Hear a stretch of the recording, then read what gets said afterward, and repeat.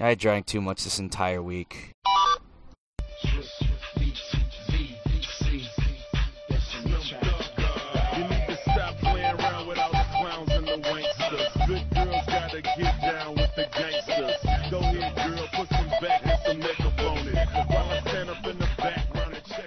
Hello and welcome to Sore Throat Cast, TryGames.net podcast. I'm trying to read the date here. September 19th, even though this won't release until like October or something crazy like that. We sort of kind of got the RSS feed fixed, but not really. Anybody using iTunes will have noticed that the episodes should be updating now, but I've split it into two different files. So if you want episodes 1 through 100, you will want to point your RSS reader to trygames.net/legacy.xml. And Pete so kindly offered to fix the file, but unfortunately, I got rid of the original file, so there's no way for him to fix the original file. Yeah, so there we go. But I am here. I'm the host. I'm Austin, and I'm a little tired because I got back at like 4 yesterday, and it's 10:30 or something. I don't know. And we have two other people with us, two women, lovely ladies. We have Pete. This is great. You have a sore throat and are all quiet, and I have to be quiet and can't really answer too big because my girlfriend's sleeping. So it's going to be a great cast. I'm already quiet. Yeah, and that was Al. Mm-hmm. The antipode, the quiet. The antipode, the quiet. You have to talk louder this episode, Al. It's not helping. Oh boy. Okay, so what do we usually do? I'm tired. Have you been playing? What have you been playing? Yes. Let's go with Pete. What have you been playing? Okay. Like I said, I'll do a short answer. The only thing really new that I've been playing is I picked up Scribblenauts. Ooh. Which nice. I am really into. I'm just going to give one quick example of why this game is awesome. I'll give a puzzle example. There was a puzzle, if you don't know what the game is, go on YouTube and search Scribblenauts. I'm sure people who are listening to this probably have at least heard of the game because it's gotten way hyped up before it's released. But yeah, definitely worth the hype in my opinion. But here's a puzzle example. So you know how you can write anything in the game, right? So there's this one puzzle where you have to get the game you're collecting these little star pieces. So the one in this one particular puzzle, the star is in a little cave area that your character is too big to get into. So as of this point in the game, the previous puzzles were all just just come up with a way to get the star, but you don't really have any major obstructions like this where it's just the stars in a tree, use a jetpack, or a star. You have to give someone an item or something to get a star or something. Or, nothing where you really had to in my eyes manipulate yourself, so to speak. Anyway, there are various ways to solve this puzzle. For instance, my girlfriend solved it by just using a lasso and lassoing the star and getting it to come out of the hole, the cave area. In my eyes, I was like, well, I have to figure out a way to shrink myself. So after trying various other things, I decided, well, I wonder if there's a shrink ray in the game. So I used shrink ray, and I noticed that I could use it and shrink other objects, but I couldn't shrink myself. Yourself, okay. So I put Evil Genius, and this bad guy came into the world, and I gave him the shrink ray, and he shrank me, and then I got rid of him, and I was able to get the star. That's awesome. So, yeah, this game is just incredible. It's a lot of fun. It seems to have quite a bunch of levels and stuff, a bunch of puzzles, and it also has a puzzle editor. So a lot of original play and then a lot of replay value it seems like it'll have. So I'll give a more detailed impression once I've played a lot more of it, but so far I'm absolutely loving it. Yeah, I definitely think it was worth the hype, and if you were interested in it, go pick it up. And that's really the only thing new. I wonder if you typed in jackhammer or demolition ball or something, and you could destroy the cave. Or some terrain is destructible, not all is. I think I tried using dynamite to blow a hole, but it didn't work. So I see. Pete, how did you come up with Evil Genius? Because he's Pete? Because I knew that evil bad guys use, evil geniuses use shrink rays. No. I mean the actual, the term Evil Genius. That's what I want to figure out, because I would never have thought of Evil Genius. I'd have been a bad guy, villain, or something. I don't know, because I mean, I was thinking mad scientist, and for some reason, like the term evil genius came into my head. Maybe I was thinking back on the old, game or something. But, which was a good game too back in the day. Yeah, I don't know, just something random. Like that's the way the game works. Is you gotta just try the most random stuff, and sometimes you'll surprise yourself. That's very cool that the game recognized that and made it work. Yep. That was awesome. There are tons of examples from other podcasts that just made me laugh. I can't remember them for the life of me right now, but I just really want to put in random stuff and see what happens, like completely random. Apparently, the word list for the game did get leaked, and I think I remember someone saying that there's 22,000 words on the word that's what I list. heard. Yeah. I mean, a lot of things are synonyms for other things. Like if you put in, for instance, like the word man, but then you put in the Dude. word like I've already done, dude, or maybe like I tried putting in best friend, and it's just the same thing. It's just like a human male. Like, so not all words are are completely independent. And a lot of things like sometimes like physical people character type things will kind of all react to things the same way. But there is still quite a huge amount of variety in the way you can solve puzzles. So Nice. Right. Well, I guess that's it for me. it's my turn, huh? While you pray. I'll get the easy stuff out of the way.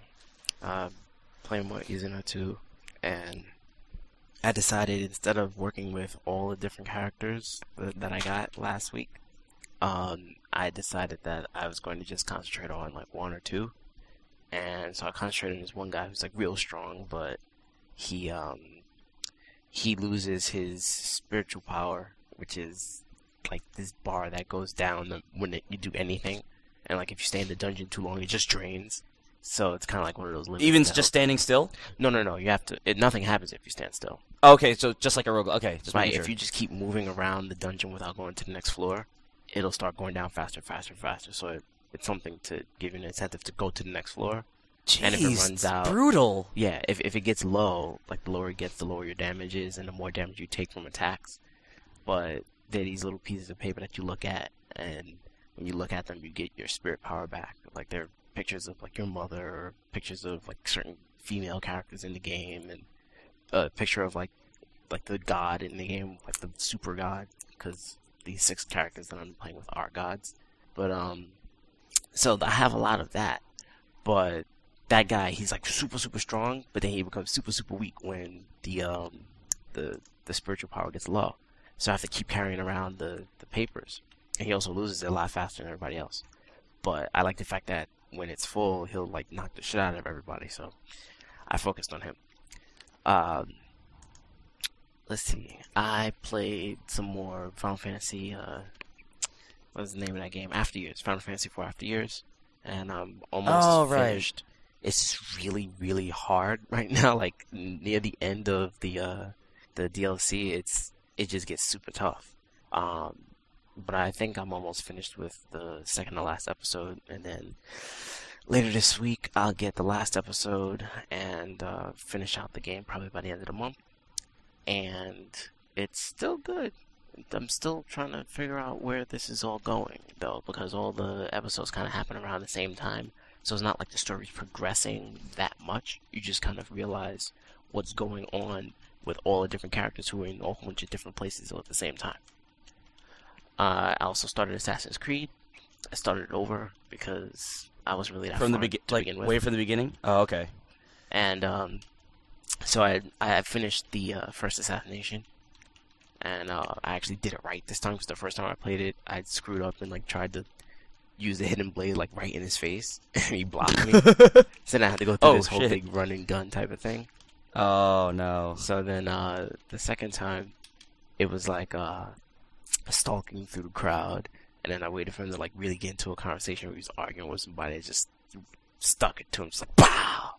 And then I got the achievement for that, because I didn't get the achievement the first time. Let's see. Other than that, I'm playing Madden 10. I'm in an online franchise. I lost my first week because I threw like 5 interceptions, which is terrible. Hopefully by the next game, I'll get some practice in. I gotta really practice my throwing game, because I see something, and by the time I throw the ball to that person, the their coverage is like there at the spot that I'm throwing. And I'm like, you motherfucker! So that kind of sucks. Football. And my final 2 comments is that, let's see, I opened up Final Fantasy VII Crisis Core, and I started playing that a little bit, and it's real interesting, fun to me. And circle. Actually, it's X. Oh, X. Because basically it's like an action fighting kind of thing, like an action battle system, but you're really just running around like attacking things, and then you switch to like your different materials and whatnot. But I don't mind that, because I need something that goes a little faster than Izuna 2. And my final note is, like, right after the podcast last week, I had downloaded the demo for and it's a base jumping game for PC, and it's pretty interesting. Like, basically, you jump off the top of a building, and in its most basic sense, you have to get to the bottom and pull your parachute and land in the red. But in its complex terms, you have to do things like get close to buildings for things called hugs, and touch buildings for things called kisses. There's more to it, but I haven't really gotten to it since right after the podcast, so I've only learned about like the hugs and kisses. And try not to break all your bones by landing on top of a building. And then you just get points by doing the base jumping. But it seems like there's a little bit more to it. When you exit the game, they go through this whole long thing. It's really funny, because there's a guy talking about all the different features of the game, and it seems like he'll never stop talking, and he doesn't repeat anything. And it was like interesting to sit there and just listen to it and be like, is he gonna stop? So what have you been playing, Mr. I like to repeat myself? Oh fuck. Ow, my throat just went right there after the Take it easy. Pete has something to say about what he's been playing. He wanted to supplement before I go. Yeah, because I'm always forgetful and forget like at least one thing that I've been playing. I forgot to mention that I played a little Beatles Rock Band because I went to the Harmonix Rock Band night thing that they do here in Boston once a month. So since the recent release of Beatles Rock Band, they decided to use that for this month's game. As far as the game itself goes, it's in terms of like a game and like a Rock Band game, it looks good and everything, but it's a lot easier than like your standard Rock Band games. Just like the Beatles songs in general, I guess, are just easier to play. I don't know if anybody really played on Expert, because like not only did I play a little, but I watched other people play, and like all the note tracking seemed really basic and really easy. But I think I've heard that like from other sources too, that just in general that game is mapped easier, probably because a lot more casual players are going to be picking that up too, just like Beatles fans that might not actually be into the Rock Band game. But as someone who, like, personally, I never really was like a huge fan of the Beatles, just playing the game, watching other people play, I definitely was getting into the music and stuff, and my girlfriend went with me, so like we both kind of decided that we would like to like actually purchase Beatles Rock Band now. I mean, definitely not the big ass band That's set. Super $250, yeah. Yeah, but just the game itself, it's definitely fun. Although I imagine it is a lot more fun in a big party atmosphere than just a couple people playing, especially when you got a huge group of people and like can fill out those 3-part harmonies and all that. But yeah, it seems like a really good game, and I mean, enough of a good game to make people who aren't really fans of the Beatles want to get it. And I also just wanted to mention that I got to meet and speak with Mr. Alex Navarro at the show thing, and some of you might remember him. He was former GameSpot editor and also a former guest on the TryGames.net podcast, so that was cool getting to meet him. Yeah, in my experience with the Beatles Rock Band, when he brought it over to New York during during the Poorhouse nights, I can't remember what song it was, but I mean, there are songs which, and bear in mind, I'm not familiar with the Beatles all that much, but there were songs where I remember I wanted to play one song, and I was on guitar and I was on Expert, and then it was just kind of repeating itself. And I was like, all right, this is, I shouldn't expect anything much more, because the Beatles. He's like, and then Alex is just like, wait for the solo. I'm like, uh-oh. And so then the solo comes up, and it's, it's unexpectedly difficult, but it was it was unexpectedly difficult relative to the rest of the song, but relative to other Rock Band products, it was not that difficult. So yeah, I mean, pretty much. And I don't even know if it's necessarily the note charting as much as it's just the songs themselves. Like, I honestly don't know because, again, I'm not familiar with the Beatles, so. I was gonna say, there's a compare. You said it wasn't as hard as other Rock Band songs, so before you said that, I was gonna say, is it like that song that was in Guitar Hero Rocks the '80s? I forget what the song is, but it had that like crazy solo in the middle, but it was a really simple song all throughout. You know what song I'm talking about, right? Was it like... I don't, because I didn't play Rock the 80s. Let me see if I can... I probably can't reach it from where I am. Well, I'll stand by, and then I'll come back and get it. So, keep going. Was it like a Judas Priest song with like this crazy shit in the middle? No, not Judas Priest. It was a short song. It was a song by... I think... Was it a spoof song? Yes, it was the song by the guy who did Strong Bad or whatever. Limousine. It was by Limousine. I forgot the song name, but I do know what you're talking about. Yeah, that song. It had like a keyboard solo that they doubled the guitar, and it was nuts. It was like a 5-second solo, but you could fill a song on it. I remember that shit. I was like, what the hell? Yeah, it wasn't like that. No way. No, okay. It was much more, it was much more doable.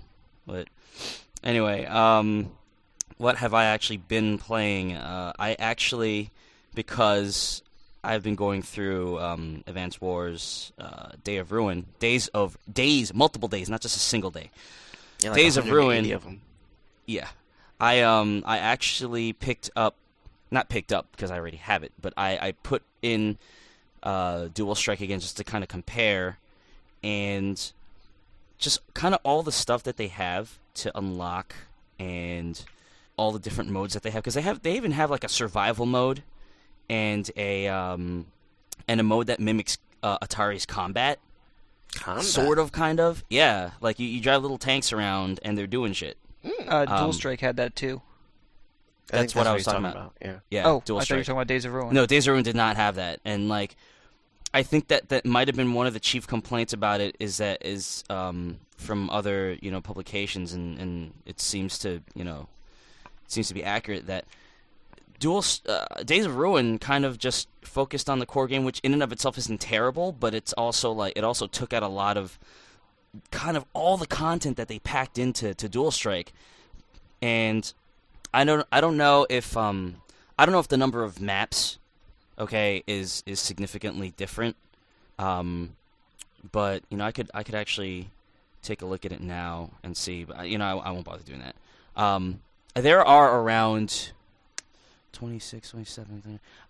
They're close to 60 maps, if not more than 60 maps in Days of Ruin.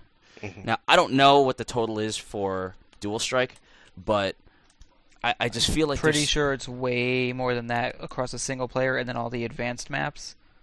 Yeah, I mean, they're about 26 or 27 main campaign missions in Days of Ruin, and about 37 maybe. Unless it's a hidden total, because like as you go through the game in Days of Ruin, like they unlock training maps or non-campaign maps which don't have anything to do with the story, but they're just like extra maps for you to play on. Mm-hmm. Right. And the highest number, it unlocks them out of order.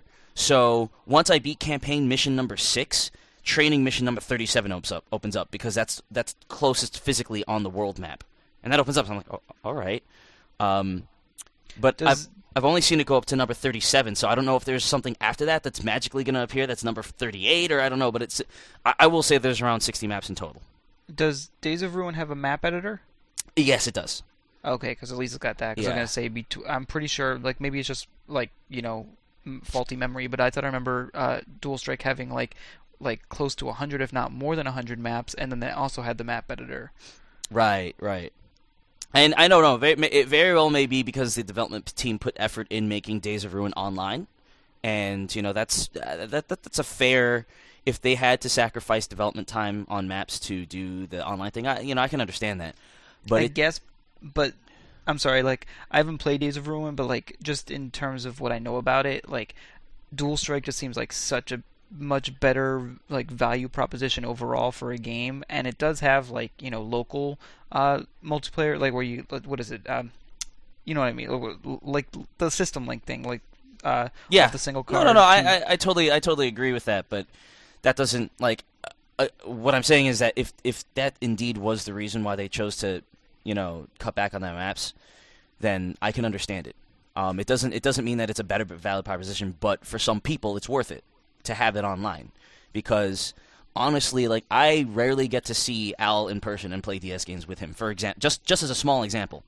Yeah. So it's like if he were to get Days of Ruin, then I'd be probably playing that a lot more than I ended up playing Dual Strike, because I'd be able to play with him on. Actually, maybe I wouldn't, because he'd kick my ass. So. You're right. But does the online multiplayer allow more than 2 people? I have not delved into that yet. I've not tried. I can look that up really quickly. Because I would be interested. I mean, if Al got it and it allowed more than 2 people, I could actually be interested in getting it then and playing it online with you guys. Right. I haven't even seen Days of Ruin. I probably have to get it from like Amazon or something, because they probably don't have it in any regular stores, except maybe GameStop would. I don't shop there that much. Let's see. Yeah, it's only limited to 2 players, which kind of sucks. Yeah. Ugh, oh well. But we can go to Amazon.com for Al and take a look. Advance Wars Days of Ruin. While you're looking, holy shit! $13.74. Wow. That's new? it? Yep. Buy new, and you know how much Dual Strike costs? $74.27. What? Yes. Wait. Dual Strike costs $74 on Amazon? Yes. That's just that's personal sellers overpricing it then, because I mean I still see it in GameStops like for like $30 or less. Oh my god. Well, it says it's sold by Hit Gaming Video Games because Amazon doesn't have any of their own stock. I just find it hilarious that it even hits that total no matter what you're talking about. That's funny. Days of Ruin is sold by Amazon itself, so you get that from $13.74. Oh my goodness.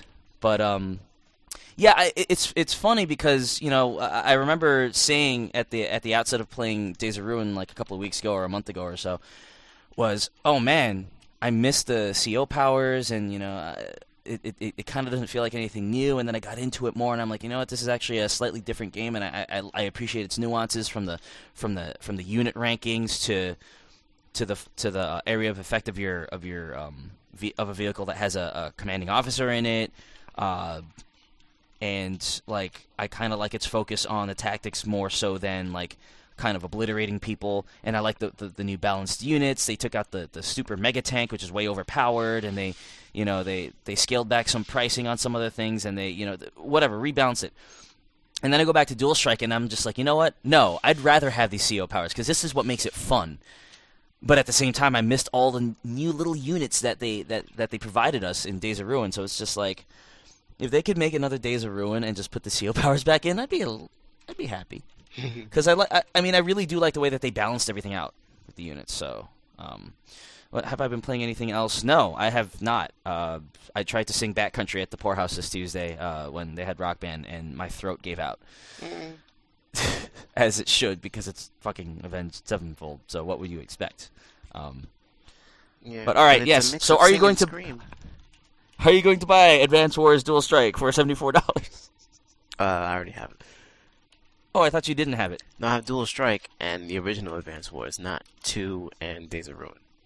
But you haven't gotten far in Dual Strike then? I played like 2 missions, I think. Okay, no wonder. Because I remember we were talking about the missiles, and you said that you hadn't gotten there yet. So yeah, missile silos. I think I got that game when I bought like 8 other games for like $5 a piece or something like that. Oh shit! All right, we done with what we're playing. We move on to the newses and and some mailbag correction. Yes. All right, we'll do that. Yes. Yes. Yes. Yes.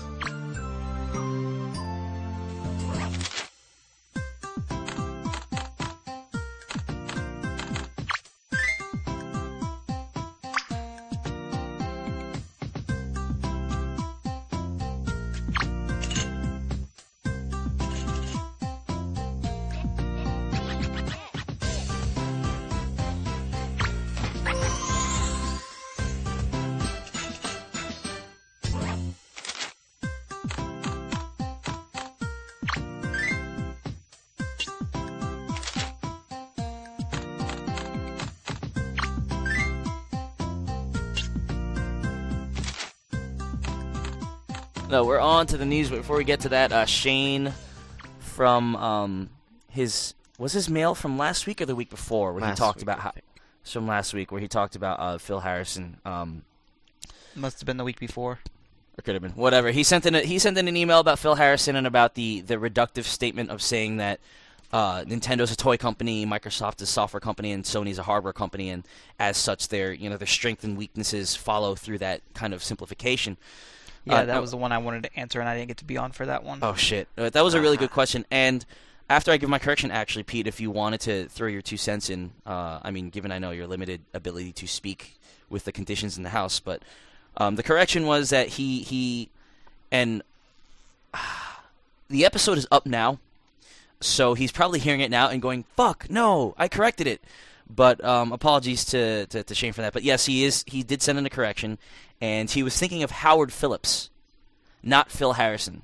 So I think Phil Harrison was the one who said the quote, and he got mixed up with Howard Phillips. And shit, so many names floating around. Who knows? There's a George Harrison who used to be with Nintendo, and then there's a Phil Harrison with Sony and now Atari, and then there's a George Harrison with the Beatles. Yeah, I was getting ready to say, isn't there George Harrison with the Beatles too? And then Philip Howardson and Howard Phillipson, and then Lincoln Howardson and Hitoshi Sakimoto-san, and then like Barbra Streisand and all the shit. But whatever, yeah. So yes, his correction stands. Pete, what did you want to say about that? I honestly don't fully remember the question you put in, and it was more of just like I wanted to like get involved in whatever discussion you guys were gonna have had with that. Which I didn't even get a chance to listen to episode 145 yet, which is when you guys would have discussed this. Yeah. But yeah, like it would have just been an interesting discussion to have. But I mean, in general, I think the quote is right about Nintendo being a toy company, Microsoft being software, and Sony being hardware. Like, and they've definitely shown that this console generation. Right. And I think to expand on that, if you wanted to speak a little more on that, the question ended up. I am here. The question ended up. What? Yeah, everything was just breaking down. Break it down. No, I was saying just for your crap. just for your own. Pete is dying off the cast. There's something wrong with his end. He is about to fall. Pete can't hear nothing. I heard you say that. Yeah, okay. I heard you say that what too. The fuck? Oh, so right. Al, you're hearing him break up too? I'm hearing nothing, and then I'm hearing a slight breakup, and then I hear Austin's mine. Good, so it's not just me. No, it's not just you. Oh noes. Can you hear me now? Mm-hmm. Good. Yep. We're playing Verizon Cast.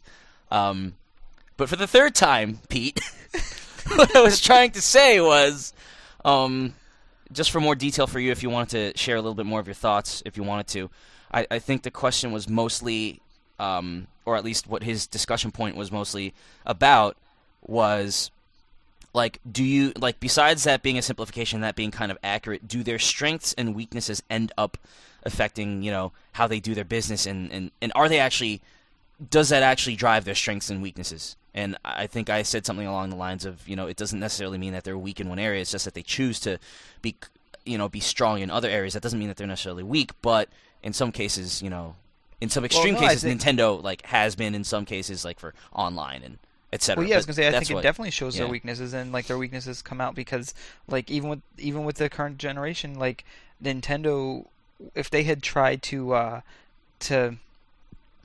stand up with Sony and Microsoft in the hardware area, instead of making what, like, in many people's eyes is more in line with what could be considered a toy, because of the, like, more casual nature of it, the low price of entry, and like the low barrier to entry with the controls and like the interactivity and stuff. It's like, if they had tried to do again this generation what they did last generation with the GameCube, sure, they would have failed out. They probably would be, like, not in the console race anymore. Who knows? You know what the funny thing is, just to jump in real quick, is that I feel like they marketed it, or they at least started marketing it like a toy, like the GameCube, like a toy as well, and not until they actually decided to make the experience toy-like, as opposed to just marketing it like a toy, did they kind of succeed. Yeah, plus they marketed the GameCube as a toy to gamers, whereas they marketed the Wii as a toy to the everybody. masses. Yes. But yeah, like, and then for Microsoft, you know, their weakness definitely shows in the insane amount of failure, like in Xbox 360s, and then you have the PS3, which like has the beefy hardware, the like incredible tech, and not really the software to show for it. So, you know, one console future, all three can join together, and it'll be an amazing world. Well, I don't know that Sony doesn't have the software to show for it as much as, unless you're talking about now like they're coming up to the software. I was thinking more when he said software, Microsoft is a software company. I was thinking more on the platform edge where Sony's like our shit's free, and Microsoft's like, yeah, well, our shit's better. So no, yeah, I mean, like you look at something like Xbox Live versus PSN, yeah, like just software in terms of that, obviously, like the PSN is well behind Xbox Live, and Home, it was just a huge step in the wrong direction for Sony. I do think though, from if we're talking about a different software from a different perspective, as in games, then I'm not so much on board. But I don't think that's what he meant. Right. Like the game wise, like Sony's got its own stable of good stuff, so you know, and but not as much as like, I mean, Microsoft even in the game sector has proven like to be quite like the behemoth now, because like securing up, you know, what used to be Sony exclusives and just like Microsoft's first party games, I would say like the majority of Microsoft's first party games are better than Sony's first party games. You think so? I guess that's a matter of taste, because like and a lot of people, I shouldn't say a lot of people, a lot of the critics that I've been listening to, mostly from and friends of the Ziff Davis camp, have been, you know, I've been looking at Microsoft's online stuff versus, I should say, downloadable content versus Sony's downloadable content, and it feels like Sony is really fostering more kind of interesting ideas, whereas Microsoft's just like, let's take some old arcade game and make it pretty. But that's a matter of taste, so it all depends. Al, do you have anything more to say on that, even though we spoke for like about 10 hours on that last week? No, I'm not saying anything else on that. Okay. Anything more, Pete, before we move on to the news? No, we can move on. Okay, so Al found this article where Bobby Kotick basically wants to destroy our spirits. Can you tell us about that, Al? Theirs. Oh, I'm sorry. Destroy his lemmings, his employee spirits. You want me to go through it? Sure. Gladly. Because you found it, and you are an expert in Bobby Kotick's Joker-like smile. Fucking fuck. Anyway, an article from GameSpot, and I don't really remember much about it because the article doesn't come up on my computer, but I do have the text here. The article's headline is CEO reveals plans for untethered Guitar Hero, Facebook integration, emotionally resonant animation, and taking all the fun out of making video games, which several sites have taken out of context. Yep. Okay, the presentation that he made was at the Deutsche Bank Securities Technology Conference in San Francisco. Yeah. And to basically bullet point the whole thing, he describes wanting to make Guitar Hero independent of consoles. He wants to make what I would assume is like a Tiger Electronics version of Guitar Hero, but not as crappy as not as crappy as Tiger Electronics games. Not as stinky. And I can probably see that happening. I mean, you know, they just have to put in their technology into a particular box and then create their own method of funneling extra songs into the box. But I think that kind of, it's almost like a rebellious activity. And you know that came from like him begging Sony to, well, not begging, but threatening Sony. Demanding, to reduce the price on their console, and probably dealing with the royalties and wanting to make more money because he's a businessman. Can I jump in for a quick second there? Sure. I think it's particularly awesome that Pete ended his discussion of the whole Howard. See, I can't even get the dude's name right. Phil Harrison quote with saying like one console future, everything will be fine. Because this is the type of thing that kind of begs the question: why aren't we there yet? Why aren't we there where we don't have to have 3 separate consoles and Activision has to make 3 separate versions? And like basically it's like it gets to a point where like, you know what? Why should we have to use someone else's platform? True. You know, to put out this music. But I just thought that was an interesting psychic segue from the Pete. Psychic But segue. keep going, Al. Sorry. Mm-hmm. So, in addition to his Guitar Hero standalone idea or movement, I guess you could say, Yes. he also began to discuss things with he actually also said that he wants to do the same kind of thing with other franchises of his or other products. So possibly like Tony Hawk will, with the board and everything, will probably go without being having a console dependence as well. And I mean, there's advantages to that where you don't have to worry about buying say if you have two different consoles, a Wii and a 360, for example, you don't have to worry about the disparity of DLC. You don't have to worry about the multiple versions of instruments and things like that. But moving on from that, he also was thinking about the how emotion is conveyed through like the graphical faces and things like that, facial animation of characters. And I'm gonna just take from the article at this point where he says that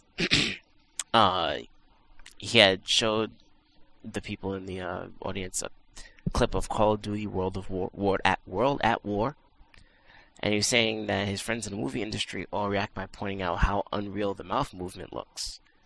And in response to that, he just said that the developers haven't gotten to a point where the facial animation of the characters is good enough to establish a compelling emotional attachment from the player. So then he talks about this technology that he's working on where it's supposed to be a big jump from where things are now, and it may not come out until next generation, blah, blah, blah. And then finally, the point that everybody took out of context. And which I think we should actually discuss first, once you go through it. I think we should discuss this one coming up first, after you go through it. Oh, I think that this is the only thing that we should discuss. I mean, unless you want to discuss the animation. Well, I think there's a lot to talk about. No, not the animation, but the Guitar Hero thing. Oh, I thought we already did that.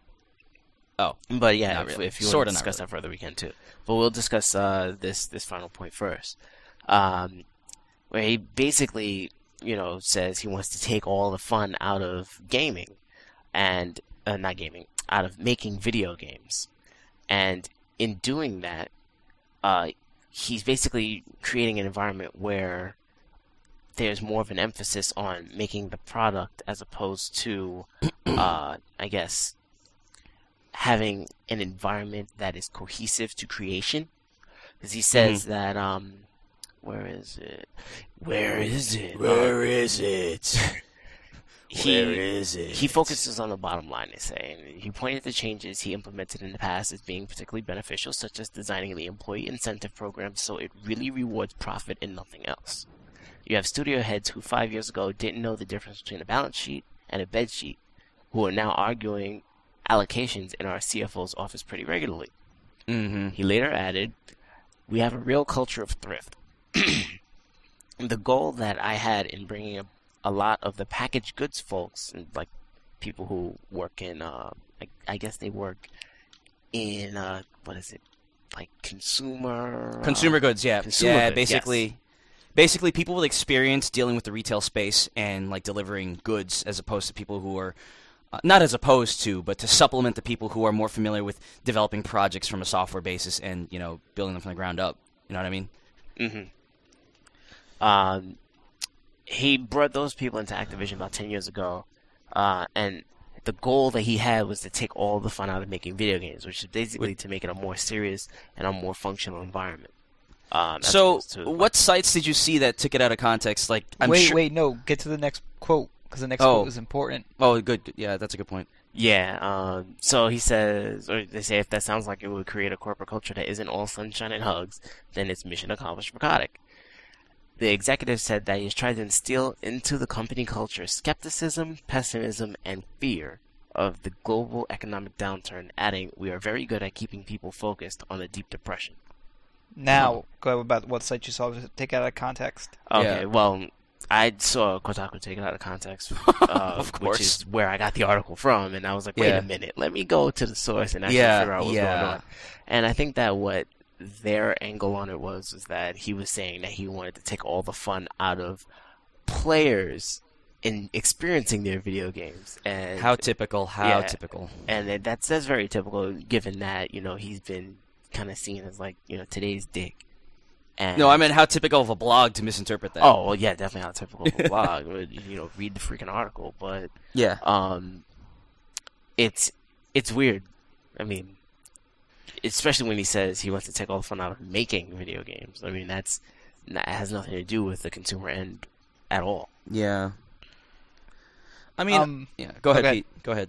Okay. Well, I was gonna say that like, irregardless of being taken out of context, like I do think it's stupid that like blog sites are like anybody take it out of context and like make the story more than what it is, but still, even at its base, like the final, why I wanted you to read the final quote there is like that's enough to like really piss me off, like, and in a way almost makes me think, do I want to support somebody in the game industry who like has this idea of what the game industry should be, like that he wants everyone that works in his company to be like constantly afraid and not want to have like fun making video games. I mean, video games were built on guys in their basement who just had a passion for making these things, and video game design should be fun. I mean, like, I don't know, I don't want like big like faceless conglomerate made games that like have no passion behind them, and like I really don't like I don't like this guy being in charge of Activision. So a part of me is actually thinking, like, should I just not buy any more Activision games as long as this guy is controlling the company and this way? Like, that sounds familiar. It's ridiculous. I mean, the consumer part of me and the fan of the fan part of me agrees with that. What I want to know more is exactly how deep does this corporate culture extend? And I know he says, "Oh, it's a corporate culture," but I mean, there's certain aspects of, of a culture that doesn't necessarily permeate throughout all reaches of a company. So I want to know how, and I know that it says that the employee incentive program rewards profit and nothing else. I mean. I know that sounds like a cold thing, but in reality, that's really the most the most you can go on. I mean, if the corporation does not do well, if it does not do profits, then it cannot pay out a bonus. There is nothing. Yeah, but it's more than just a bonus in his eyes. It's like that's the whole. If your Metacritic score isn't this high, you might as well kiss your studio goodbye. Well, I don't see any mention of that here anyway, though. I don't see any. The first thing is I don't see any mention of that here, and I do remember that some that was actually affecting PR firms, I think, or whatever. Like if it didn't get a high Metacritic score, then the PR firms didn't do their job, and then those guys got shafted. It's not in this article, but I mean, I know what you're talking about. Yeah, but... I might be misquoting like something, but I thought I remember somewhere it being said that like certain developers. Like, yeah, they are doing that. They certainly are doing that. But what I'm saying, okay, so then, but I don't see how that's really relevant when his quote is simply rewards profit and nothing else. So it's not going to reward. It's not if a game gets a low Metacritic score, but it's profiting, then sounds like the employee is going to be doing fine, right? I mean, that's all I'm saying is that this quote kind of doesn't really relate to that. So, but I mean, yeah, I mean, where I work, right? It's supposedly a nameless, faceless corporation. It's got a great culture. Most of all of our entire bonus is based on how the company does on a global level. I mean, that's the fact. That's how things work. And this being a corporation, and again, I think it sucks that the culture may be turning into something that that they have to be afraid of. At the same time, given what some people have had to go through over the past year, though I wouldn't exactly do it in the same way that he did and make people scared, which again sucks. It can't be all sunshine and hugs. It simply cannot be. Otherwise, and yes, I know video games started, people in garages making their software, and it was a labor of love. It doesn't mean that it can't be that, but they have to be mindful of what of what people are going through, and whether or not, hey, is what I'm making even going to matter at this point in time? Should I wait till next year when things are better to make a game that's maybe experimental, or should you know what I mean? Things like that. And then just in the whole general mood of things, I mean, I guess it's kind of hard to be, optimistic in a climate like that. I mean, not that it's necessarily relevant anymore, because things are apparently looking up right now, so maybe like they don't have to worry about that. And if he still tries to push that kind of, like, you must be scared that you will fail, a motif on the employees, like, going forward, I mean, he's an ass. Look at his smile. But like, I don't know. Like, I all I'm saying is that while I don't necessarily agree with his approach, I can't fault him as a corporate leader for taking the steps, for trying to take these steps in order to mitigate whatever negativity can come out of whatever economic troubles we were going through for that period in time.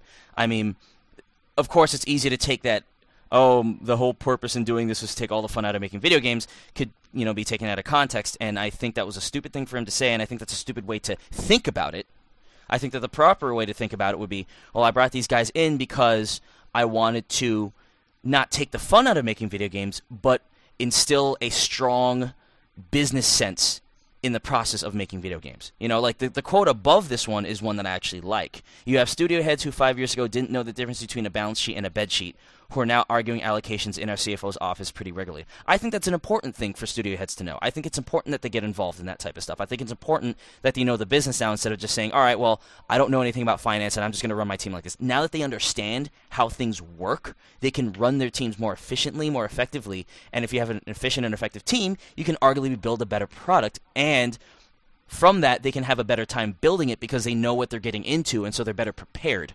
And so they can focus more on things that they want to focus on, because they now have a solid background. And all right, well, we've gotten this taken care of, and so we can do what we want better. Not necessarily saying that that's how it always happens. I'm just saying that there's a positive side to this as well as the stupid side. I would argue the point that like, while it is good to have these developers, these studios heads, like, understand financing and stuff, that, like, in a way it could be a downside in conjunction with, especially with the way, like, that Kotick wants to run Activision and he sees the industry and stuff, that then you have studio heads, like development studio heads, who would be looking at just, like, finances and bottom lines and like profit and stuff, and being like, well, let's not try to develop anything new, let's just turn out a sequel to make a better profit margin, let's not try to push the envelope or do anything risky. And like, under like Kotick's ideas for the industry, that's kind of the way it would be, is like and that is what we see with Activision, is just a, like, series, like a rape of a series of games, to the point where it's so oversaturated that nobody wants it anymore. Sure, and I think it's rotten the way that the company's doing things, but I think overall the general idea that studio heads should know about this is one that's sound. I mean, just because people might think ignorance is bliss, it's not necessarily bliss. You got to know about these things if you want to run something the right way. What good is having studios shut down and not being able to make a game because they didn't understand how things worked? You know what I mean? And so when we have studio heads, the good studio heads, what I'm saying is I think it's important to have a balance. All right, studio heads who know the industry, who know gaming, who know what people might want, who know the different market segments of. There's someone who wants this niche product and they will buy it. So we should develop this, or we should come up with some creative ideas, and at the same time be mindful of how we want to approach it. Not, this game is not going to sell, we're not going to make it at all, but understand how to, for lack of a better word, how to kind of manipulate it, or how to approach it. I'm not saying that they should know finance so that they can stop making creative ideas, but I'm saying that they to understand how things work would make for a better approach, a more effective way of making what they want to make. I just worry that the two always battle, like the two ideas always battle each other. Well, like that's up to the studio heads. I mean, people can be stupid. I understand that, but you know what? That's up on them. That's up to them to figure it out. And I think that not I think that keeping them in the dark, or not keeping them in the dark, but having them not have to understand this stuff is the wrong way to go. Like, to just not even touch it at all could lead to disaster, is what I'm saying. So many studios are closing. I'm not sure if it's necessarily a direct result of that, but, I mean, there's a concern there. You know, I'd rather have my studio head understand what's going on and make a decision for himself than make a decision based on the lack of information. That's what I think that boils down to. But Al, you were saying something about there's an update here. Right. There's an actual transcript of the audio between the person who was asking a question and Bobby Kotick, who answered it verbatim. And this will also kind of shed light on exactly what he's answering, like the question that prompted the quotes. Yeah. So the question came from Jeetit Patel of Deutsche Bank Securities. He's an analyst at the securities firm. And the question is, what do you think the retailer's willingness these days is to hold inventory on the video game side? Are they building positions today, or are they still very reluctant and very careful of how they're buying? So he's actually referring to retailers. GameStop, Best Buy. I don't know why I was about to say Circuit City, but you know, they are now back alive, quote unquote. Online. Yeah. Target, etc., etc., etc. So Bobby Kotick says, I don't think it is specific to video games.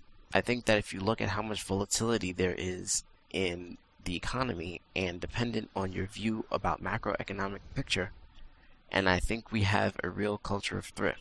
What kind of sentence is that? Yeah, that's a terrible sentence. Yeah. And I think the goal that I had in bringing a lot of the packaged goods folks that we brought into Activision 10 years ago was to take all the fun out of making video games.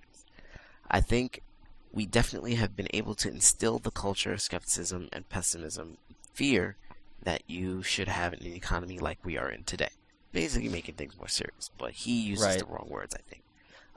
And so, while generally people talk about the recession, we are pretty good at keeping people focused on the deep depression.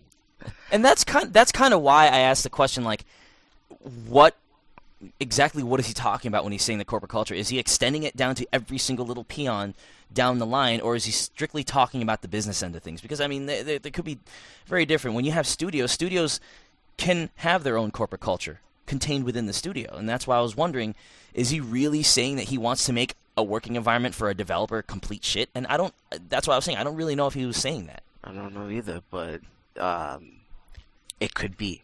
You know, because he's trying to instill in, say, studio heads and liaisons that we're really not trying to make shit here. We need to really make products that sell, and you have to bust your ass at doing it. And if you don't, there will be consequences. Right.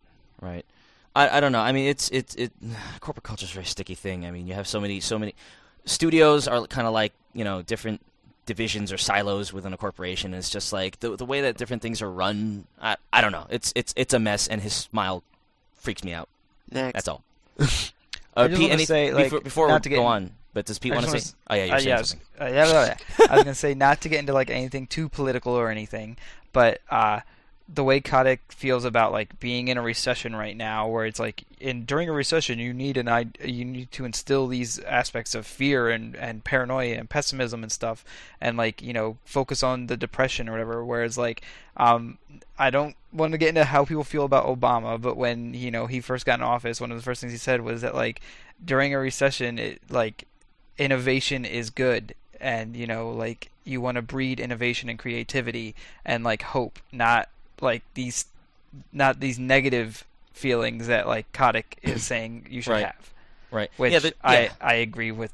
Yeah, Obama's viewpoint as opposed to Kotick's. Yeah, there are definitely different ways to go about it, and I personally like that sentiment, that one that you just said. And again, I don't support how he went about what he did. I just I think that he could have used more tech, but I do think that there's an element of caution that you need to take, but doesn't mean you need to scare the shit out of them.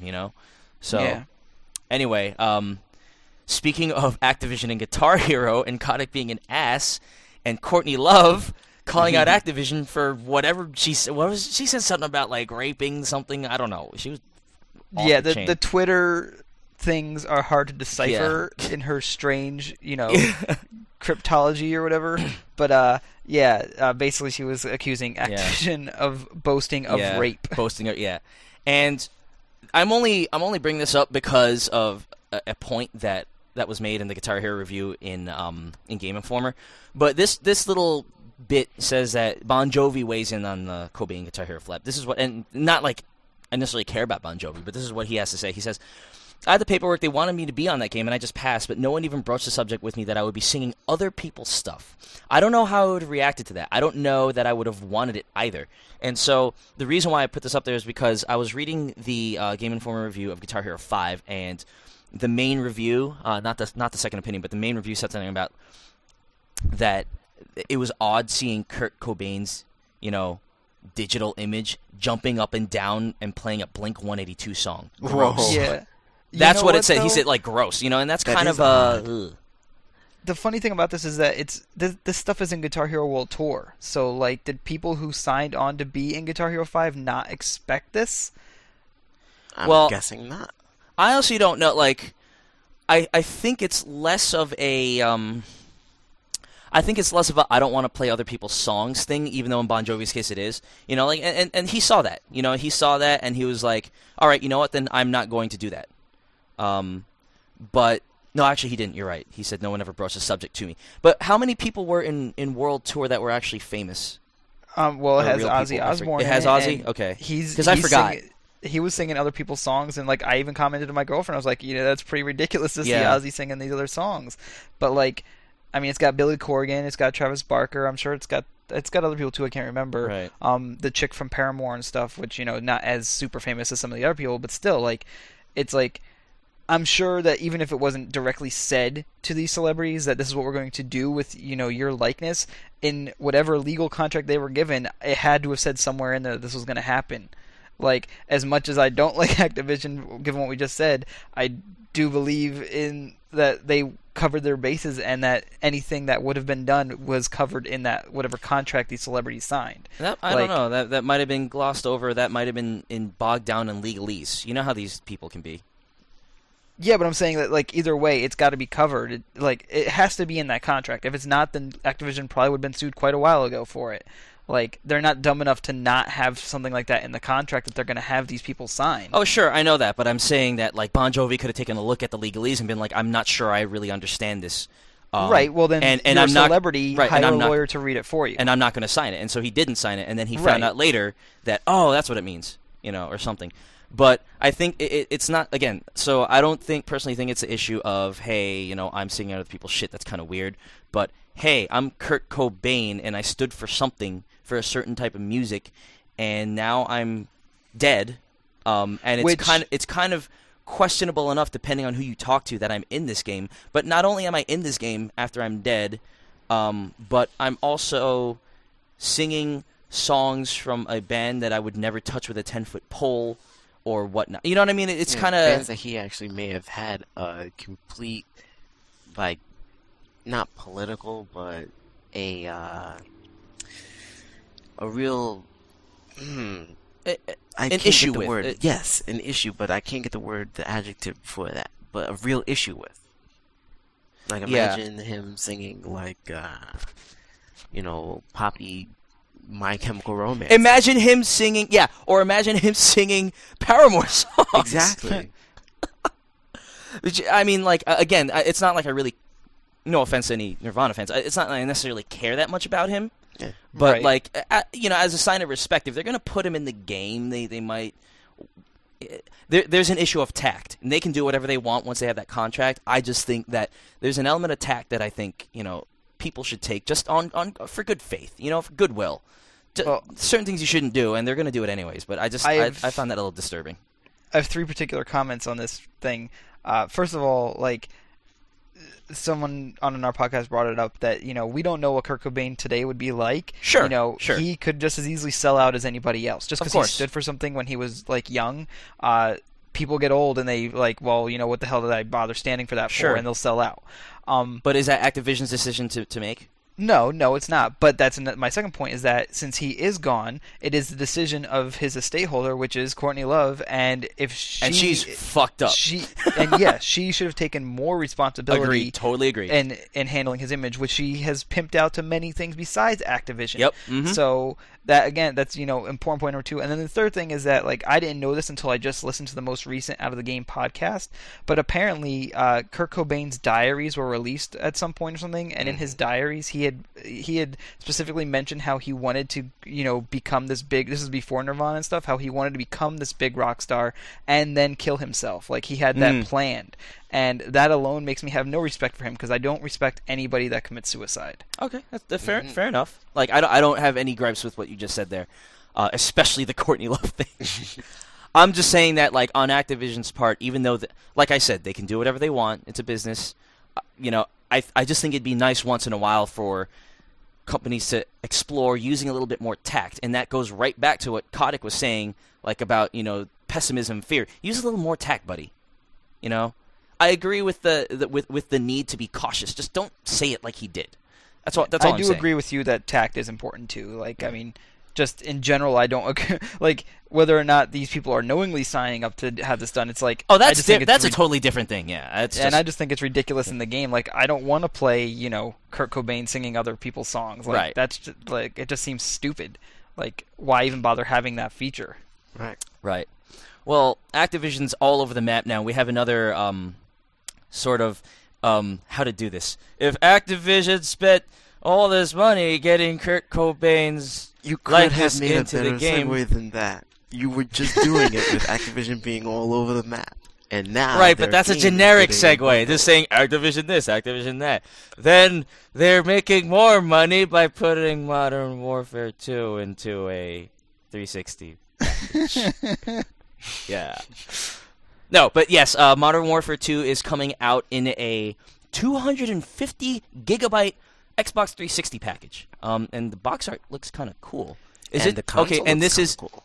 Oh, this is a Modern Warfare 2 console as well. Okay, so it's black and it has a 2 right by the circle of light, and what looks like it's not camo, is it? Yeah, it's kind of like a weathered and worn number 2 on the side of the console. And some serial number on the front, TF141. Oh, okay. And so this is 250 gigabytes, but then you said the hard drive is not being separate, huh? Yeah, that's the next article. Microsoft says that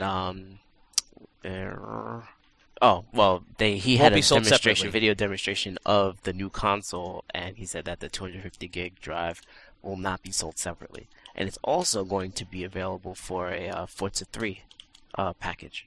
Oh, okay, so it looks like they're doing this. Did they say anything about releasing a 250 gigabyte 360 just as the new Elite?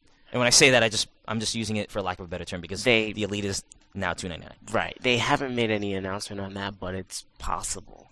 They could be doing that 3 SKU thing again, and but odds are they might just keep this 250 gig drive in a bundle only. Right. It's funny because like that, it's okay, you get a 360, a 250 gig drive, and 2 wireless controllers with one headset, which is weird. But and a game, all for $400. That's a good deal. That's actually a good. It is a really that good is deal. A good value proposition, actually. Now all they need to do is bundle in the wireless thing. Sorry. I might actually consider if this is around for a while, and if I had the extra money, I would actually probably consider picking it up just to get the game, the extra controllers, and the bigger hard drive. Yeah. The only thing is, does this what stuff does this come with the HDMI cable? What stuff do they pull out of the box now? They HDMI pulled out cable. They even pulled out the component cables. Yeah, right. And do they still have the microphone, or did they pull that out too? The headset? No, I think they still have one headset and 2 controllers. I think they still, yeah. Oh, okay. So, but yeah, it pulls out the HDMI. And really what's funny to me is the fact that HDMI cables can be bought from... And this is not the consumer end. I'm not saying that people should have to go and hunt down cables in monoprice.com just to get a good deal on a cable. But HDMI... So we've gotten HDMI cables for under $10. How much did you get yours from Amazon, Al? $1.99. $10.9? Well, right. $1.99. So Yeah, and so my question is, how much are they really saving? And I guess they have to save wherever they can, but how much are they really saving by ripping away the consumer's ability to get high-def shit from their cable? You know? How much money did it cost for them to put that cable in that box? You know? I still think it sucks, but of course, there are other avenues. You can go to monoprice.com and Amazon.com and get HDMI cables. I just think it sucks. Yeah, I mean, it could also just be a point of Microsoft not wanting to pay anybody else for anything. Sure, agreed. Yeah, that too. Like, we want our money to ourselves. Yeah, but here's this good paragraph right here, from the Kotaku article. Why won't it be sold separately? It's probably not a surprising move because right now the 120 gigabyte hard drive is still out there for $150. Mm-hmm. And if they ever release a 250 gigabyte one, how much are they going to sell for? $300 plus? Right. Which is almost the cost of a console itself. That's what makes it such a good value proposition, is just because of the ridiculous Right. prices of the hard drive. proprietary. Proprietary. You shut up. Where did you guys hear about the Forza one? I want to see that. That's also on Kotaku. I'll pull up the article. Because that one I would be really interested in. I want Modern Warfare 2, but I'm actually more psyched for Forza 3. I'd still rather play it on a PC. Modern Warfare 2, I mean, not Forza. Right. Yeah. Oh, and wait, hold on. Halo 3 ODST also gets a bundle, but is that a 250? It is. Nope, just an Elite. Sorry. Luke Plunkett also finished out by saying that if it doesn't cost $300, it would just drive the prices of the other hard drives down. And obviously, they don't want that. No, not at all. We do, though. I would want that shit. We can move on to the next one. I'm just looking for the Forza one. All right, and I brought this one up because I thought we were going to briefly mention the whole Facebook thing that Bobby Kotick was talking about, because he did have a mention about integrating Guitar Hero on Facebook. Right. If you and finish songs or something like that, it'll come up on Facebook. Right, and then this is saying that Uncharted 2 is going to update to Twitter. Post an update when connecting to multiplayer, when a cinema file is uploaded, when a chapter is completed, when earning multiplayer money, when earning trophies, when reaching a level milestone. Hooray for Twitter spam. I know, and I mean, I guess for the people, fine if they they want the option, that's fine. And it actually is kind of cool that you don't if you're the type of person who would have Twittered this stuff anyway. Great. I think it's cool that they that they have an option to automate it. Every time I see something that's connecting to Twitter, it's exactly what you just said, Pete. It's just yay, spam. Oh, great. Pete beat this level. Okay. Except that I don't use Twitter no more. Yeah, that's true. That's true. But can you imagine looking through a whole bunch of Facebook updates that just say I'll beat this level, I'll beat this level, I'll beat this level, I set my Facebook stuff to just try to avoid all that random crap that people do on Facebook, because it is just so annoying and spam and crap, and I'm not interested. Yeah, I have friends that do the Xbox thing where it's every time they play a game, it's oh, I played this game and I did this, and I don't give a fuck. I kind of, and the funny thing is with me, and I this is just me, not other people, but I kind of don't necessarily care to broadcast to the world what I'm doing in my video games, on an instant basis. I like talking about it with you guys, but every time I beat a level, I don't really care for it to show up on my Facebook status. Right. If I wanted to, I don't know. I mean, there's something about maybe it's just because I'm a semi-private person. I don't play online too much. I don't play with strangers all that much. When the reason I don't play a lot of co-op or MMO games is because I don't want to have to deal with other people, because I have to deal with their schedules and they have to deal with mine. And it's just when I want to play a game on my own time, I want to play. And if I happen to be on and someone else happens to be on, great. But and so this whole thing about sharing everything that I do. Yeah, I have my my gamer card up there in case anyone's curious on my Facebook, but it's in the corner. It's not updating every single moment on my status. You know what I mean? Yeah, and I'm right there with you with all that stuff you just said. It's just that people like us are definitely the minority. Yeah, yeah. And again, there's nothing wrong with it. It's just that for me, I just don't want to see a cavalcade of if all my friends got Uncharted and every next Twitter message was about Uncharted, and Nathan Drake died again. Nathan Drake died again. Nathan Drake beat this level. Nathan Drake died. Beat this level. He died. Beat this level. Got a trophy. Beat this level. We're connected to multiplayer. You shot a guy. You shot a guy again. I mean, and to see when someone connected to multiplayer, you'd have to be on Twitter, right? So like you're on the subway and you get a what's it called? A Twitter update on your phone that says, "Hey, Pete connected to Uncharted multiplayer. You might want to play with him." And meanwhile, you're like on the bus. You're like, "Oh shit, I can't connect to him." Mm-hmm. Right. But I don't know. I'm not saying that makes it a bad thing. Again, I'm just saying that all the humorous things that can. Wait, what's this about it being announced for the European market so far? Al has found some breaking news. The Forza thing isn't as good as the Modern Warfare 2 thing. It doesn't have a sweet-looking 360. It's just a regular one. It does have the 2 controllers and the 250-gigabyte hard drive, but yeah, and also it's only been announced for the European market so far. So. I see. Okay, that's sad. Are we good with the whatever we were talking about? I am so good. Al, do you have anything to say even though you spent the whole time hunting? Yeah, Wii. Okay, so apparently the Wii is dropping to $200. And I was I actually was pretty bad this week and didn't really look at too much news. But OneUp had this Target circular that shows $199.99, the Wii Sports bundle. The rumors of the price. This is for Steve Watts on OneUp. The rumors of a price drop for Nintendo Wii are gaining steam, with multiple retailers all making similar claims. Kotaku reports that the latest leak comes from a Target circular, with the price pegged at the familiar $199.99 starting on September 27th. This is the third retailer to hint at such a move. Wow, see, I didn't know that. After Walmart referenced a price rollback, and Toys R Us claimed.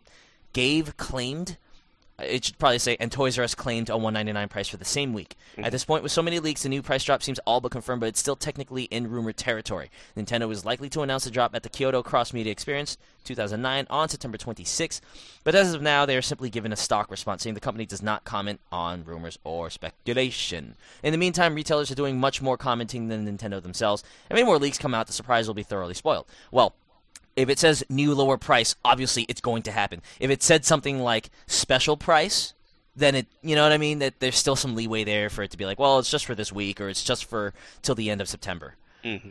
Yeah, but this has been all but officially confirmed, and it's really great news for the 5 people out there that don't own Wiis yet. Oh yeah, absolutely. Or who want a second one for their second kid. Yeah. But yeah, I mean, I had always wanted the Wii to come out at $200, thinking that was truly the impulse buy price. And I was wrong. Because everybody bought it on an impulse at $250. But I don't know. I think let me ask you guys this. Do you think this is necessary? Do you think that they really need to respond to the $299 PS3 and Xbox 360s with full packaging? Or do you think that maybe they're jumping the gun a little bit, given what their progress has been like in the past few years? Like, personally, I have no opinion yet. I'm still thinking about this because I just found out about this. But what do you guys think? I just think they should have kept the price what it was and packaged in Wii Sports Resort with a Emotion Plus. Oh, very good. Idea. I think that they're doing this because of the Xbox Arcade, the Xbox 360 Arcade. Okay. And, because that's now the lowest price console out there. Right. And in order to, and maybe it's possible, I mean, they haven't really written any reports on this type of thing, but it's very possible that dropped to $199 for the arcade may have resulted in more sales for Microsoft for Nintendo to kind of be wary of it. And also, they probably own most of the world now, so in order to get the rest of it, they should just drop the price. They haven't dropped the price in to almost 3 years. Yeah, I mean, that's it. I think that's pretty impressive that they managed, because GameCube dropped pretty soon. Let me see. It was $199, right, and then it dropped to $179 at some point. I can't remember my GameCube history. I don't remember the price drops on that. You keep talking, and I'll find it. Both of you. Yeah, that GameCube, that was a pretty cool console. Did you know that they put the GameCube in the Wii? Yeah, I did know that, actually. Is it 2 GameCubes put together with duct tape? Yeah, and then squished together. There are actually a few GameCube games I never got around to playing that I would like to pick up and play since I do own a Wii. Yeah. Oh, here we go. Okay. GameCube controller too. GameCube was November 01, right? Because I remember it was 3 days after the Xbox. So it was November 01, right? November 01. At $199, it dropped to $99 in September of 2003. So it didn't even last 2 years at its launch price. Wow. And I think, I think all the consoles at that. Well, let me see, Xbox, because price drop. Oh, Wikipedia does not pick up when the price dropped. Launched at $299, right? It was $299, and then $199. No, that's $19.99. Okay, Wikipedia does not help me.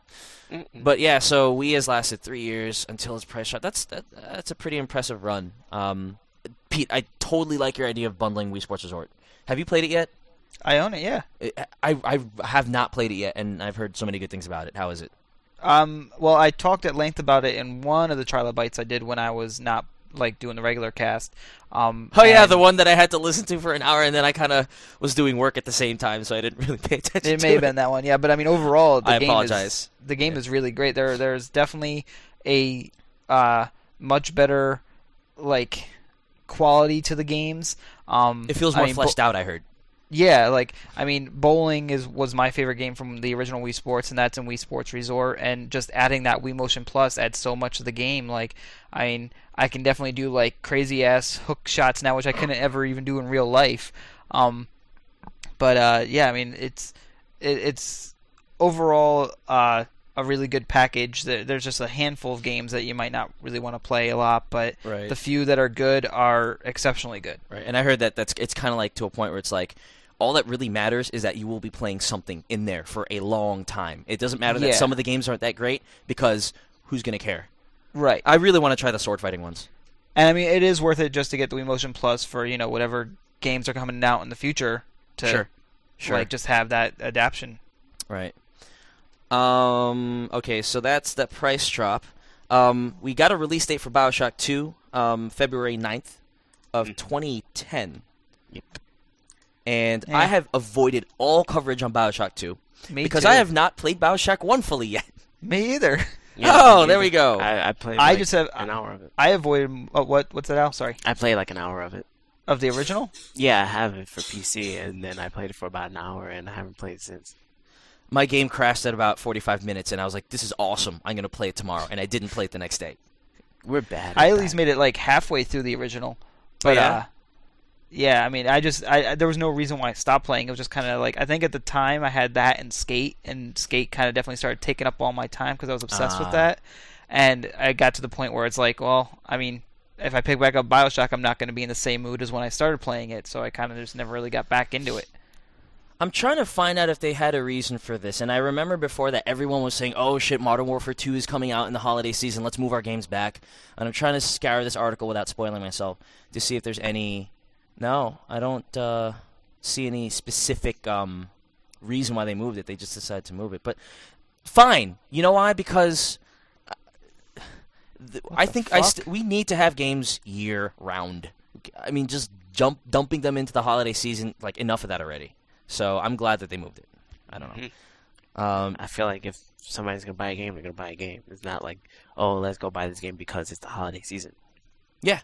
I mean, I know that they have to do with marketing cycles, and they're oh, you know why? It's because the unfortunate truth is that a lot of products end up making most of their money in the first few weeks of their life. Right. And Nintendo was really trying to change this with the whole our games are evergreen, Brain Age is still selling. You know what I mean? Mm-hmm. Our stuff will not launch very well. It will continue to have legs. The whole long tail stuff, right? But for the most part, games still kind of they come out with a bang and then they kind of go away. And so if they come out in the holiday season, that's their best shot at getting attention and putting their marketing cycles out there. Hey, your kids like to shoot things. Why don't you encourage them and be a bad parent and buy them this game, right? So, or not even just parents, but whatever. Anybody who's buying a gift, they're oh, well, this is a perfect opportunity to. I don't know. I just, we get each other games for gifts, but most of the time we buy our own games. So it's I would rather have something year-round. And I don't know, maybe they could change up their marketing strategy by, even if a game comes out earlier in the year, okay, you put a little something out during Christmas, maybe like a downloadable content, like a $2 thing or something, whatever, so that you have an excuse to ramp up the marketing cycle again around the holiday time and say, hey, this game has gotten X awards. All right, was critically acclaimed, was blah, blah, blah, blah, blah, blah, blah, blah, and this will make the perfect Christmas gift if you don't have it already. And then they push it. I don't know. But, yeah, so anybody have anything else to say about that or ... About BioShock 2, not really much. I don't think I'll be playing it because, I haven't finished the original, so there's no point in playing the sequel, and I don't think I'll ever actually be going back to finish the original, so I think BioShock 2 is just gonna forever be lost on me. Mm-hmm. Oh. But and as far as releasing games year round, yes, awesome. Al, did you have anything to say? No. Okay. Well then, I don't know if anybody heard me say while Austin was talking back there, I just randomly said, what the fuck? That's because... Yes, I heard that. Next to the BioShock 2 story, there was a little link that said, Sony, Blizzard, Activision, and NCSoft Turbine named in patent suit. So I was like, what the fuck? And I clicked on it, and I found out it's a story we are already going to be talking about next anyway. Oh. Which you guys can take over from me. Because I don't know the actual story, so somebody else can go into details. Okay, so... I labeled this story with the headline of "We invented communication. We're gonna sue you." So apparently this company. Okay, so the first paragraph I think tells everything. Okay, that we need to know for the background of this whole thing. In March, Paltalk Holdings, and this is by Tom Magrino from GameSpot News. In March, Paltalk Holdings leveled a hefty $90 million lawsuit against software giant Microsoft. Paltalk's claim centered on two of its patents, which create a solution for computers to effectively communicate with one another in online gaming situations. As it turns out, Paltalk's claim stood on strong enough legs for Microsoft to settle the case for an undisclosed sum, midway through the trial in June.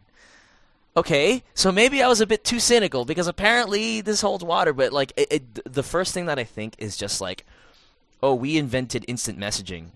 Yeah, not everybody who has an instant messaging program has to pay us. Right. But I think maybe they used their patented methods to do something with it, and Microsoft was just like, shit, we kind of did. All right, you know what? Though remember that they, I'm sure that because they have deep coffers, they're like, you know what? We don't want to spend the time and effort on this. Will you just go away if I pay you? That's the thing with settlements is that it's always hard to determine, because the same thing happened with immersion with the vibration thing. Remember, they're like, you know what? Fine. Go away. Here's your money. I imagine it happens a lot more than we know too, because I'm sure big companies do just use smaller companies' tech and then say, well, if they come after us, we'll just settle. Sure. Right. Now, Paltalk has its sights set on a number of other game industry heavyweights, including Sony Computer Entertainment and several of its divisions: Activision Blizzard, NCSoft, Turbine, and Jagex. What's a Jagex? What has Turbine done? I know they're an MMO company. What games has Turbine done? Dungeons and Dragons Online, I think, is the most recent one. Okay. So, At issue again is Paltalk's computer-to-computer synchronization patents, which, as noted by Paltalk's lawyers Max Tribble, as part of its Microsoft suit, involve, quote, technology for ways to control interactive applications over multiple computers. So it seems like this is for a different thing. Apparently, oh shit, Killzone 2.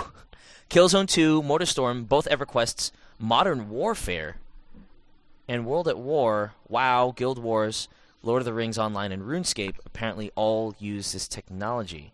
Since you guys are MMO freaks, or were, at one point in your lives, thoughts? I don't even know what their patent is. Yeah, and I don't know what because does World of Warcraft even have in-game chat? I've always used Ventrilo. They do.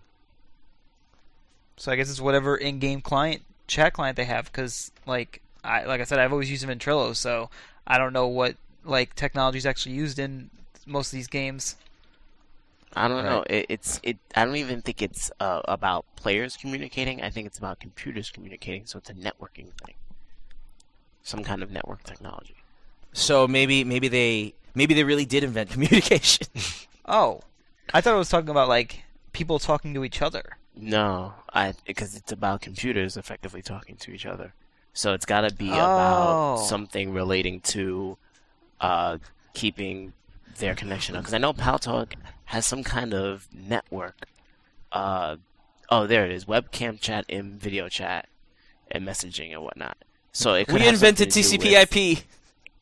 It could have something to do with just plain basic ass messaging. Like, I type to you in WoW, and it goes to you, and that apparently infringes on Paltalk's technology. I guess. I don't know. Because, I mean, that seems to be something related to... Because they don't do anything relating to voice here. They have video conferencing, and they have text-based chat. So it could be computers communicating with each other through text, which... Not only did they invent TCP/IP, they also invented UDP and every other network layer. So we have to pay them for anything. In fact, my web browser that talks to your GChat owes Paltalk money, I guess. Oh, this site is funny. Which one? Paltalk. If you go to paltalk.com and you look at the featured members, like every single person is like a damn near model. No, but like the face in the middle, Jennifer A's face is just ridiculous. I think we have different lists because I don't see Jennifer A. Oh. Unless you're talking about... Oh, you're talking about that. No, I'm talking about the bottom. Oh. The very bottom is this like scroll bar thing, and you can scroll up and down with your mouse. Oh yeah, I guess. It's like I'm sorry, all I'm the reading girls something just else. like, oh my god, I want to talk to this person. Let me go and subscribe. Wait, view image location, copy email location. If anybody wants to see this ridiculous face, just go to paltalk.com. PALTALK. Jennifer A's face is priceless. I think they've all got the face going on, like every single one except for Marina M, who's trying to kiss you, and Meg G, who's looking off to the side, and Lauren J, who's like too excited to open her mouth, and she's trying to keep it closed with her teeth. Yeah. I don't know if you can see what I'm seeing. I do, and it sucks. So Look at Marcus C. Or Ezra Wong. I'm assuming his last name is Wong because he's Asian, and the last letter Wong. is a W. Jewish Oh. Asian. No, there was a kid in high school who was Korean. His name was Ezra. Oh, He was a Jorian. was that his original name? Yeah. I think, Wow. Probably. I don't know. All right. And then Ben T. Ben T. Jennifer Ass. Okay, I think we've I probably just run wanted our... to Yeah. I go want ahead. to say what I was laughing about because I was laughing about something else completely unrelated. Well, it's related to the story, but unrelated to you guys looking at Paltalk site. Okay. I read the first comment under the story on we're on GameSpot here, and someone just commented about like they were explaining what a patent is, and just it might not really have any bearing on the actual case, but their explanation is funny. They say a patent. This is from El Conrado on GameSpot. A patent isn't a right to an invention; it's an exclusion to that invention to everybody else but the patent owner. That means that under the current patent system, you can fill in an idea that you have no means or intention to develop. It's broad in scope and covers multiple areas of expertise, and it will still get granted. And 10 years later, when someone else has, quote, not steal, or quotations over, parentheses, not steal, sorry, that same idea, they can't develop it without your permission. These patents don't even necessarily need to be specific or even practical. If I wanted to patent a machine that turns oranges into soldiers, all I have to do is present a filing with a diagram that explains how I envision the process without having to explain it, like this. And then he puts oranges -- question mark -- profit. That covers pretty much any way in which an orange becomes a soldier. Yep. I hope you can see the pop. So yeah, that was pretty funny. I had that But anyway. idea first. That's pretty fucking funny and true. I'm looking through the list of all the Batman games in history on 1UP, and there's some really shitty ones here. But anyway, any last remarks before we sign off today, ladies? This was a very... Two last remarks. Sure. First off is that hopefully my Trials review will be up on Shit, that's Try right. Game. I meant to put that up yesterday, and then there was a birthday party. So it should be up by the time you people hear this Yes. episode, which will be in like 3 weeks. Definitely from by the when we time... recorded Yeah, pretty much. And my second comment is someone should buy and send me DJ Hero because I don't want to support Activision, but I want the game. Ruh-roh. Yes, okay. Al? I have a show today, but it doesn't really matter because you won't hear it until like 8,000 years after. 8,000 years in the past. I'm of the also looking future. at this animated GIF for Dark Neo Bahamut on GameSpot, and animation is going like so fast. You should go take a look at it. It's on the I see it. on the story. It looks I think he's on my friends list. really fun. I don't even know. Now we're just looking at avatars. I don't know. Thanks for listening, everybody. Yeah. I got nothing else to say. So, you can find me at xlm2k.blogspot.com. You can call me Al. Oh, and you can find me at facebook.com/Riven. Yay. And you can find me at www.sharkversusoctopus.com.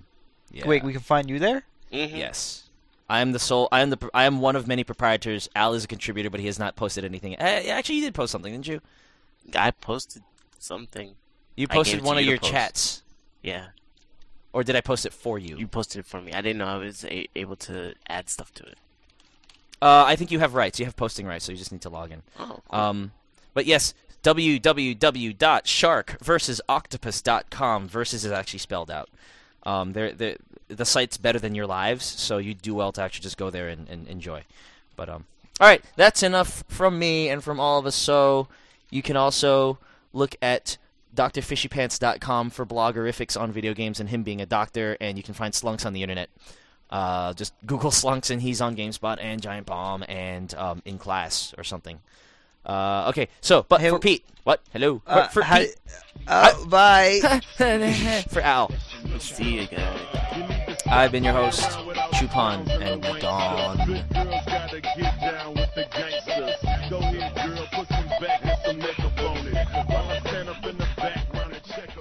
How do you spell octopus again? Because I apparently still can't get to the website.